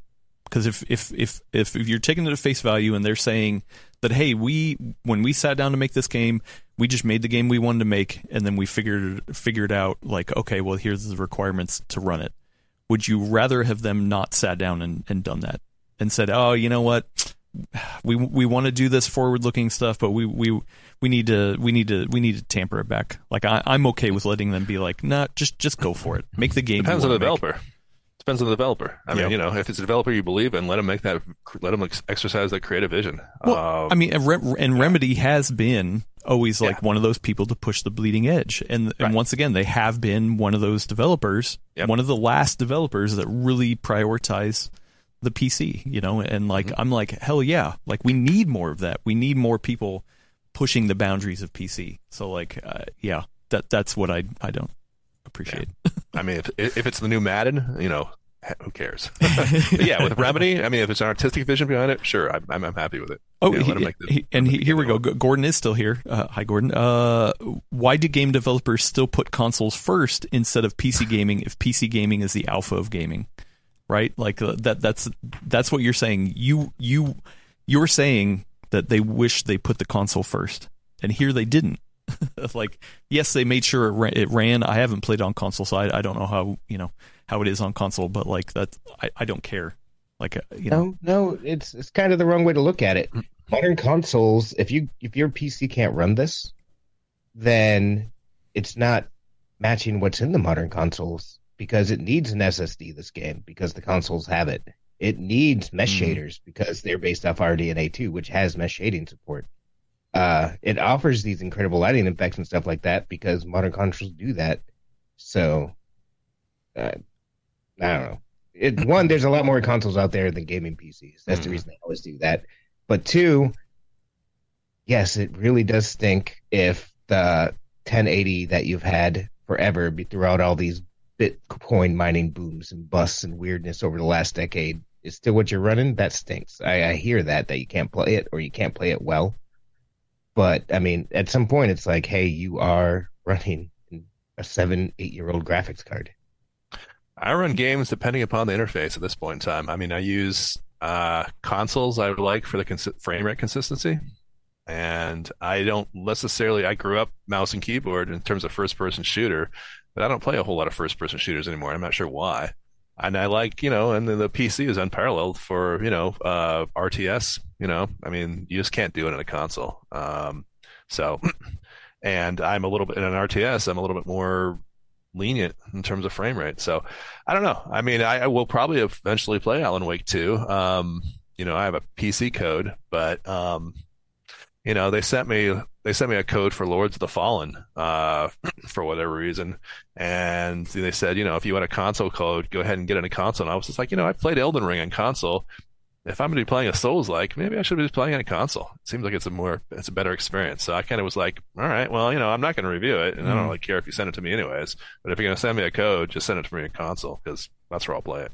So, and there's also chatter about upscaling, and like, I'm not somebody who snobs about upscaling either. Like, I think Brad, we're in the same camp where it's like even if I do have a powerful hardware, I still always turn on like DLSS or FSR like at the quality setting, because I mean what you gain from it is in my mind worth the trade off of like a slight visual hit. So like I don't think that, and honestly, so here's another part of it, and I've talked about this here as well. Like the whole DLSS frame gen stuff has been weird for me. I haven't played a ton of it, but when I have used it, it just has not felt right. And like, I understand it's, you're seeing more frames and you're not getting the latency, the same latency feeling of it. And I totally get that. And it has been like just kind of a weird thing to feel and wrap your head around.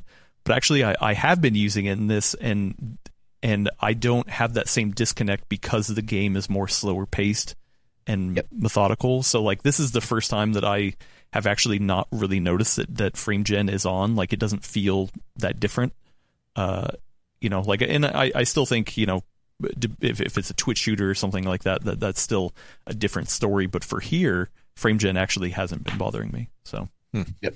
Yeah, I could definitely, it depends on the gameplay style, right? Like, is it the ones that you would feel comfortable playing 30 frames a second are probably the ones where frame gen doesn't matter as much. So that totally makes sense that this game it does. I forgot what the first part of that was. I was going to respond to it, but my mind just totally blanked. I'm just a dumb ogre. What did you say before that? Frame gen? I don't know. Before the frame gen thing? Yeah. Or upscaling. We were talking about upscaling. Upscaling. And yeah. That's it. Yeah. One, like Adam said, I'm one to always throw on, if a game supports it, DLSS quality mode or FSR quality mode. Check that out. I find it sometimes looks better in some aspects. It generally doesn't look worse, and you can gain a little bit of extra performance. So typically I do that just in my personal gaming. But I think a big part of the controversy here is those minimum specs that they put out, or the recommended specs, because it made everybody think you have to be running DLSS, you have to be running FSR, and you definitely should if you're struggling with frame rates on lower end or slightly older hardware. Like if you're running a 2060 or something, I would think you would definitely want to have DLSS on. But go look at Hub's roundup of testing of this. Go look at the other performance testing that you see out there. You don't actually have to have FSR or DLSS on to get 30 plus frames per second, depending on what hardware you're gaming on, right? So give it a shot without it. I think the dude that we had, Thomas, the guy that we were talking to in the interview, he put out on Twitter shortly after the game launched that that's just like the way Finnish people operate, like undersell and overdeliver. So they're like, these are really what we recommend, but it's not really like the baseline minimum. So people were freaking out over those. It's not quite as bad as that chart made it seem. Yeah. So I don't know. I feel like seeing all these people get angry, I'm just like sitting here like, wait, what? Like I don't get it. You're not an outrage pony. You're a calm pony. I'm a calm pony, or maybe I'm just an out of touch pony. I don't know. Or maybe I'm just like love Remedy too much, and they can do no wrong in my eyes. I don't know. Maybe it's a mixture of all of it. But yeah, I mean, regardless, I have been enjoying the game. I do appreciate it, and I still look forward to they're talking about a Max Payne remakes or whatever. So I mean. Yeah, this is something, and this ties into something I've said for a while. BPS Customs, like, sadly rip his channel, but Brian, he actually did have a new video last week. Oh, yeah, he sprinkled a little one in. Yeah, he had a video last year that I thought was really good. It's something I've been saying for years. Turn off your frame rate counter. Like, if you're worried about the performance, turn it off. Just see how it feels. Because a game like this, I say it's hard. Yeah, I know, but that's what I try to do unless I start to notice issues. Because if you're staring at that number in the corner and it says 43 frames per second, you're going to be like, oh, this isn't 60 frames per second. But this style of game, something like City Skylines, like, turn off that frame rate counter, play it. If it doesn't feel good to you, then you turn the frame rate counter on and start playing with settings. Like, I think you'll find that you can play this game at lower frame rates than what we are all hoping to hit 60 frames per second. But there's games like this don't have to be 60 frames per second. Some people, yes, their eyes freak out, but the vast majority of people, folks, I think, are just fine playing at less than that. Yeah. Do you guys turn on frame rate counters like instantly when you guys start a new game, or you guys like say, hey, you know what, let me enjoy the intro and all that first, and before I go through the specs and whatnot? It's part of the Steam overlay for me, so it's always on. I use Afterburner, and yeah, it's always on. Yeah. I have a hard time turning. Mine's the opposite. I purposefully keep them all off. I want to get there. I want to get there. Yeah, I think it's also because I play a lot of games on handheld, and so on the handheld, I'm usually like, okay, like I'm going in being like, okay, I know I need to tweak it going in, so like sometimes I can turn it off when I'm like, okay, this is acceptable, I'll turn it off, and only really bring it back up if I really need to. But I'll say that Adam got to me on that, just turning on frame rate counter and just sorry, looking I'm at sorry. it. I'm sorry because I was playing the new Like a Dragon Ishin, and then I was because they always have like beautiful intros and whatnot, and then I'm just like, I turned on Afterburner as well. I'm like, oh wait, no, the corner of it, I'm just looking at it now. I was like, dang it, Adam. I know. Why? I'm sorry. It's a blessing and a curse. Blessing and a curse. Anyway, you know what else is a blessing and a curse? Q&A. I'm just kidding. If you have a question, get them in the chat right now at PC World, please. That's kind of the easiest way for us to see it. If you're watching or listening to this later, there's a link in the description to Discord, which you have a channel over there for questions that you can pop in at any time, and hopefully I'll get to it on the show. I do have a super chat that I want to get to from friend of the show, Coffee, gave us $2.79 Canadian. Thank you so much. And asks, is Apple playing the long game in regards to gaming? Good question. Do you think they'll ever get to a point? I mean, like maybe this is just such a long game that in 10 years from now they've like quietly. I threw a little shade because of the fact that in their press release they highlighted Myst as the game that was the. I mean, they literally did. Was it the remake Myst or the original? Well, that must. I mean, okay. I'm sure it was the remake. I mean, I was just kind of like, oh, look, it's Myst. I mean, from 30 years ago or something like that. So I mean, yeah, I think it was the UA or the engine. So yeah, I'm pretty sure it was the remake, but still, I mean, it was Myst that they were highlighting. So they're like, look, we can play Myst. Yeah, exactly. What's next? Duke Nukem 3D. Check it out. We have Duke Nukem 3D.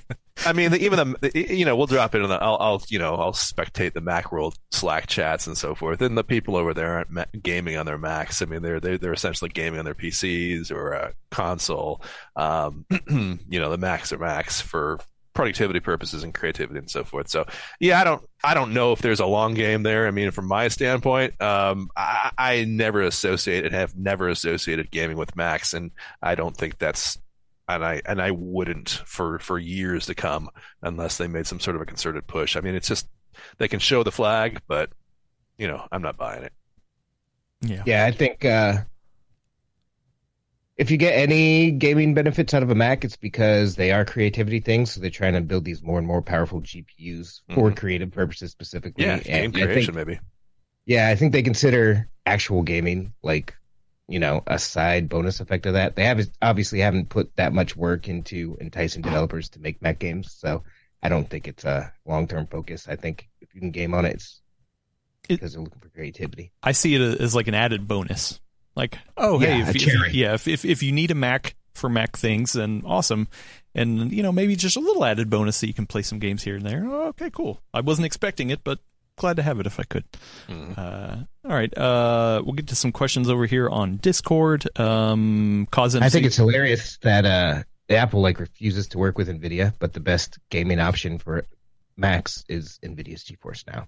Hey, there we go. We got it in there. Drink. So, CosMC asks a question that we kind of already answered, but Alan Wake is largely a survival horror game with the majority looking at the investigation and walking sim. Does it really need to run above 30 FPS? And once again, I say no. 40 or bust. That's fine. Don't get me wrong. I want 60 or higher if I can, but I can deal with 40. Okay, here's another Alan Wake one. Star Screamus asks, friend of the show, Star Screamus asks, will Alan Wake 2 be the next Crysis / GTA 5, living in the reviewer benchmarks for 5 to 10 or more years? There's a very good chance. That's kind of the question I meant to ask them, but I forgot to when we were talking to the Remedies guys. Like, did you guys set out to make this the new Crysis? Because it certainly freaking seems like it. Yeah, no, I mean, I think that is one of the better ways to look at it. Of like, hey, you know what? This is going to be a showpiece for a while to come. And honestly, in a lot of respects, that's what Cyberpunk has been too. It's like they apart from the bugs and updating it and all that kind of stuff of the game itself, they've been instituting more features in there, the path tracing and DLSS 3.5 and frame generation, all that kind of fun stuff. And it makes it still relevant to pop in and be like, I wonder how this piece of hardware runs on that.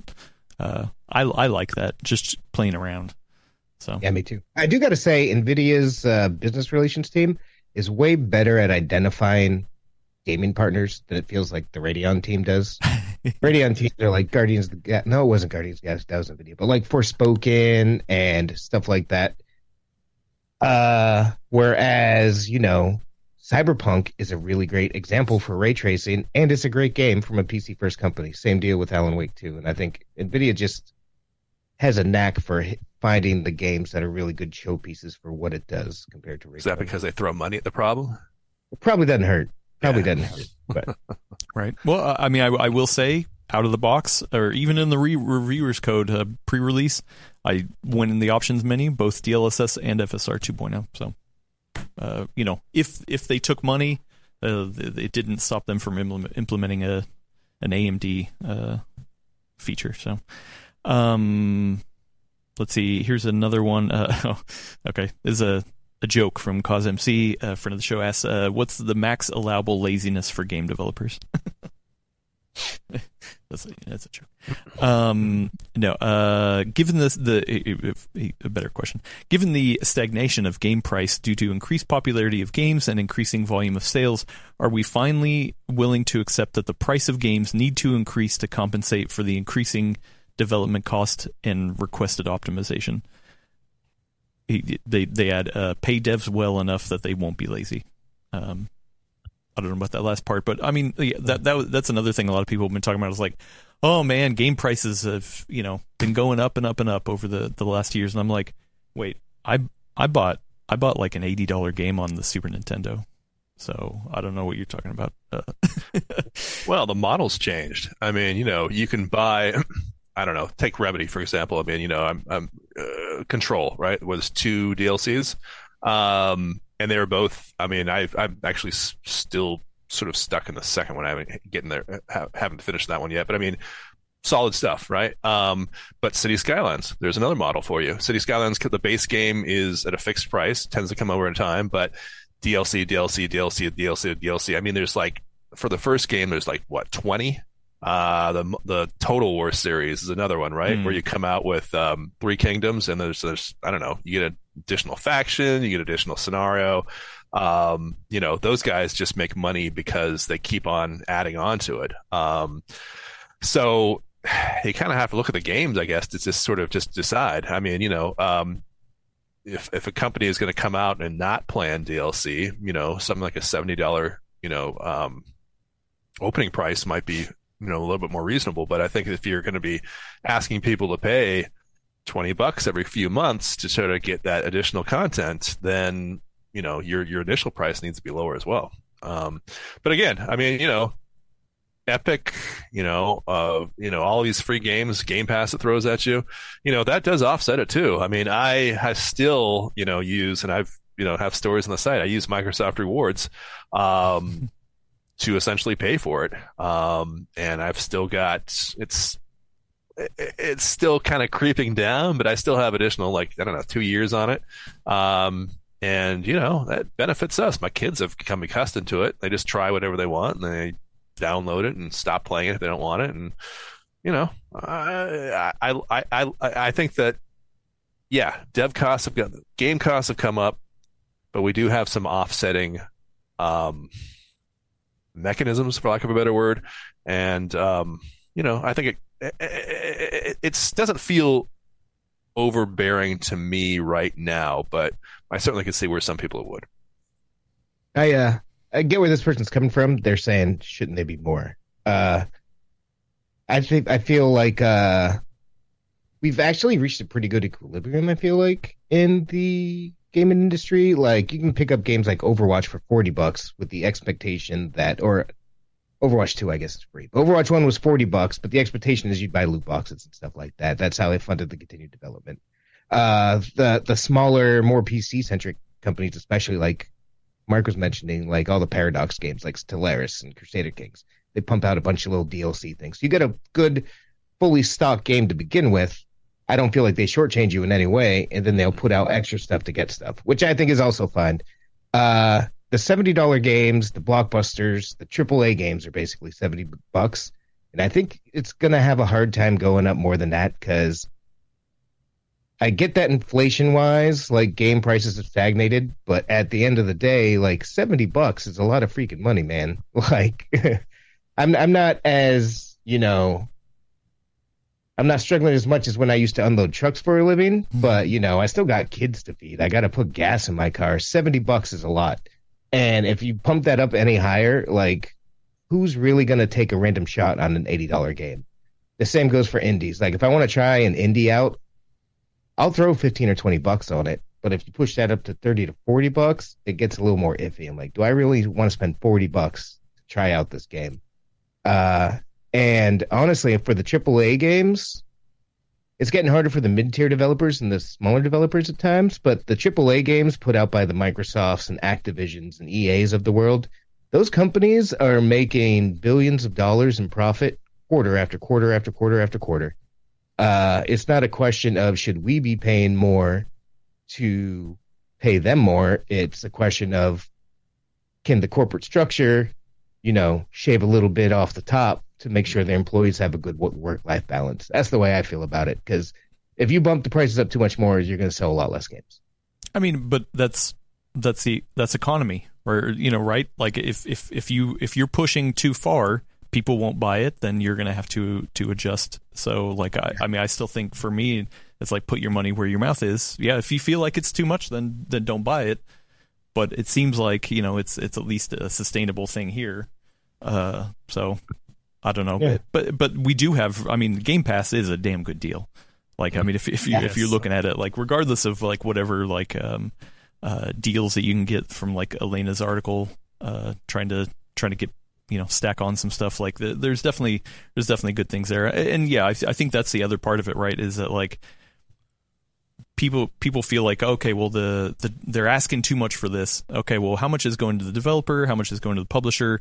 That can get reworked, rethought, so that people are getting paid fair wages.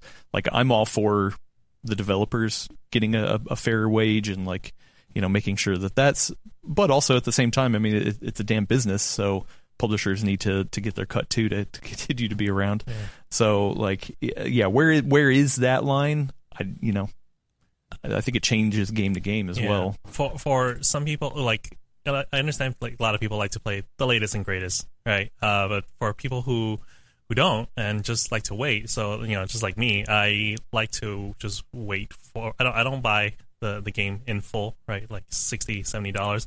I like to wait a little bit, like not maybe till Black Friday, but when it's like a little on sale, maybe like $40. And if it hits Black Friday, $30, and I've been waiting for it, then good. Then you make your make the worth the wait. And by that time, there's probably been some patches and updates. Exactly. Yeah. So there's definitely different ways to slice it. I don't feel like there's an overall general like things suck. Like I do feel like there are instances where it's like, oh my god, I got a great deal on this. So that's awesome. So yeah. I don't know. I don't see it as like a black and white kind of thing, but yeah. A couple more questions and we'll get out of here. Friend of the show, Dark Helmet, has a good one.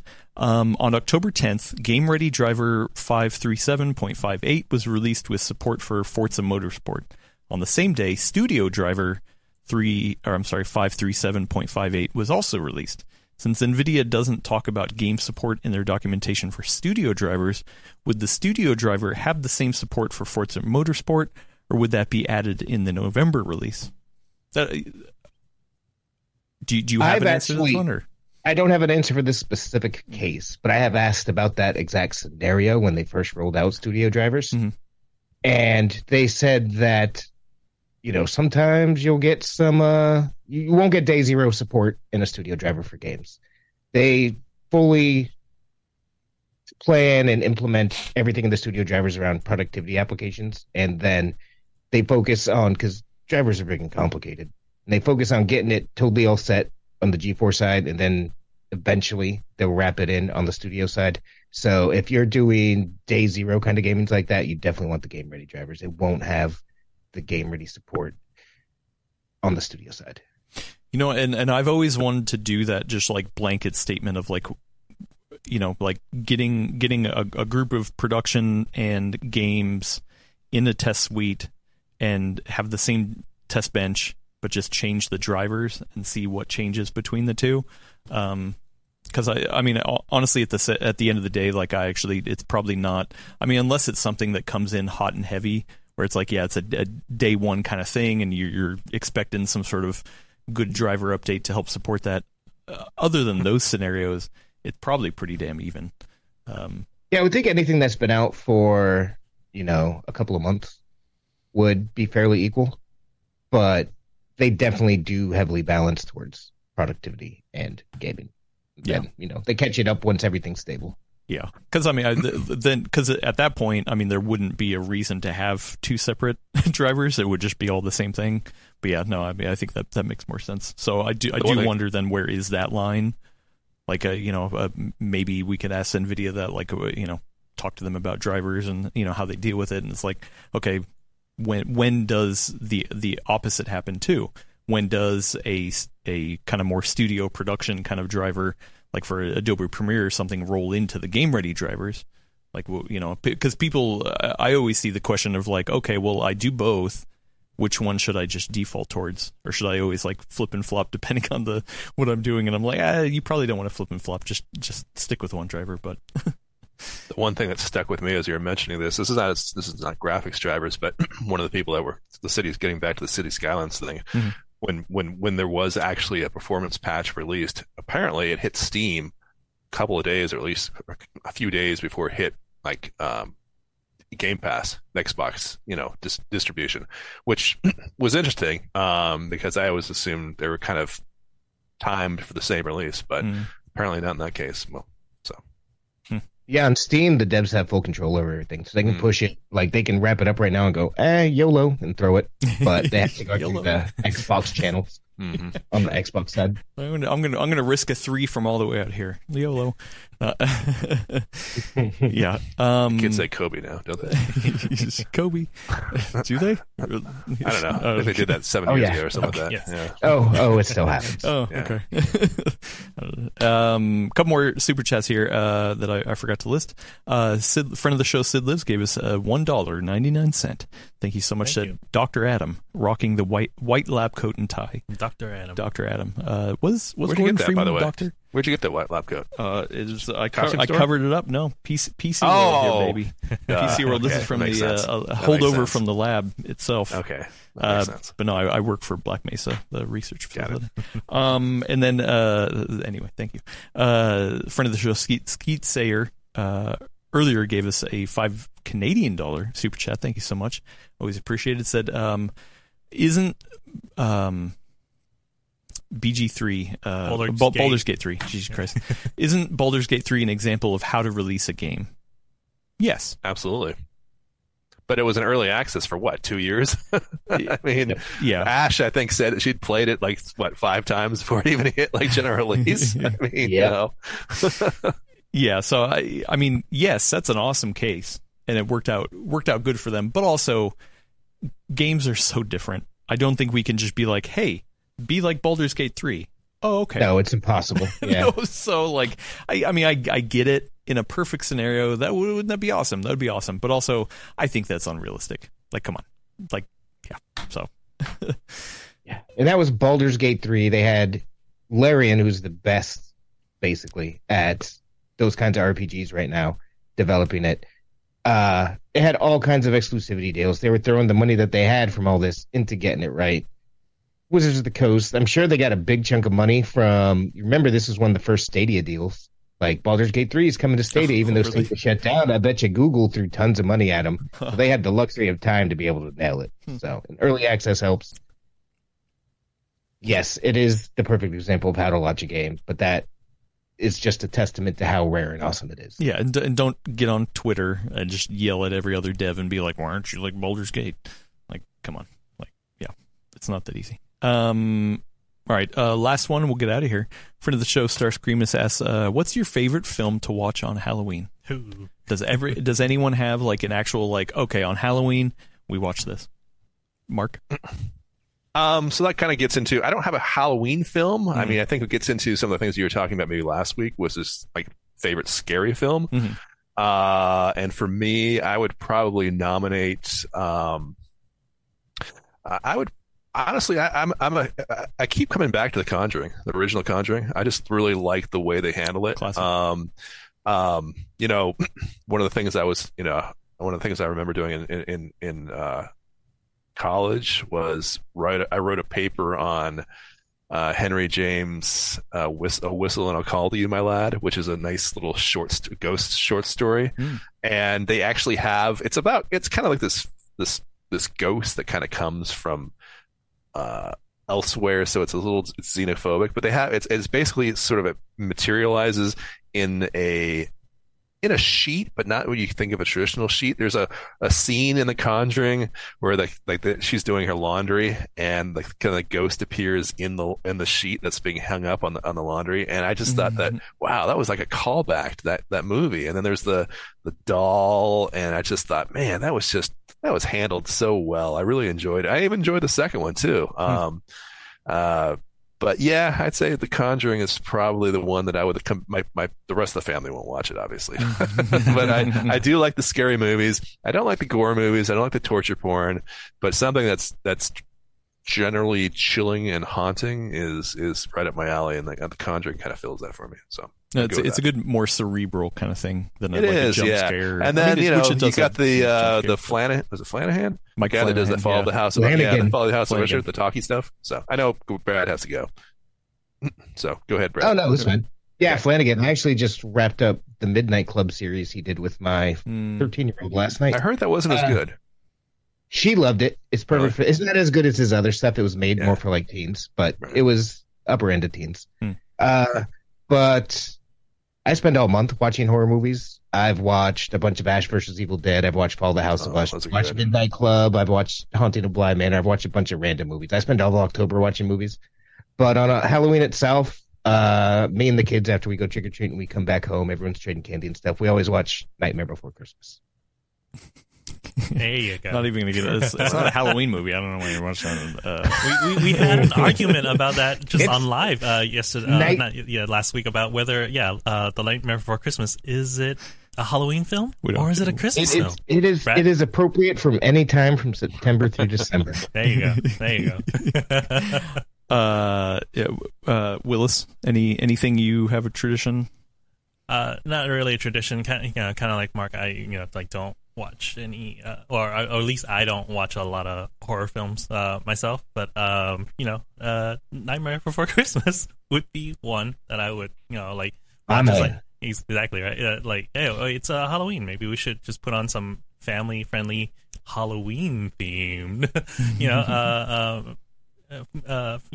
movies, and it's either that or actually Spirited Away right here with Mr. No Face, and it's in some ways it's not Halloween themed, but it's about monsters. It's a fantasy land and all that. People are that you got monsters and people dressing up and all. And I spend 12 months out of the year watching horror films, so I'm always constantly. But is there a one? Is there like the one that you want to watch? Not on Halloween. No, there's not like a traditional or something like that. I mean, that's more for like Christmas. I have like traditional I gotta watch something for Christmas. But Halloween, I mean, we're watching horror movies all the time. I will say we just started the Enfield Poltergeist documentary on Apple TV Plus. So far, it's actually pretty damn good. If you're looking for like a documentary kind of thing. Anyway, and a really good scene in the chat. There's a lot of people saying Beetlejuice, The Crow. We just watched that in the family. Yeah, we watched that in the family a week ago. The Crow, Evil Dead, obviously, classic. So Second one. A lot of good stuff. But we need to get out of here. Because I've got some head crabs I hear scraping around. I see them looking at me. I need to go smash them with my crowbar. Anyway, thanks everybody for tuning in. Let me bring up the notes so check back next week for your fix of PC talk on the Full Nerd. If you to listen to us on the go, please subscribe over on Apple Podcasts, Spotify, YouTube Music, Pocket Casts, or wherever you can point your RSS feed to. And if you are on one of those services where you can review us, please leave us a review. Every time you do, a head crab comes and eats somebody's head. No, you don't want that. Why would I want somebody to do that? Anyway, thank you, Mark Hawkman, for joining us on the line. Sure, always good to have you. My pleasure. Thank you, Brad, for co-hosting this spooky edition of The Full Nerd. For sure, calories don't count on Halloween, so have fun, y'all. It's math. It's just math. Yes, and thank you, Willis, for driving the show. Get us out of here. Thank you. All right, I'm hungry right now, so I'm going to go hit up a buffet with this mask on. Thank you, everyone. Have a happy and safe Halloween. We'll see you next time. Bye. Ooh.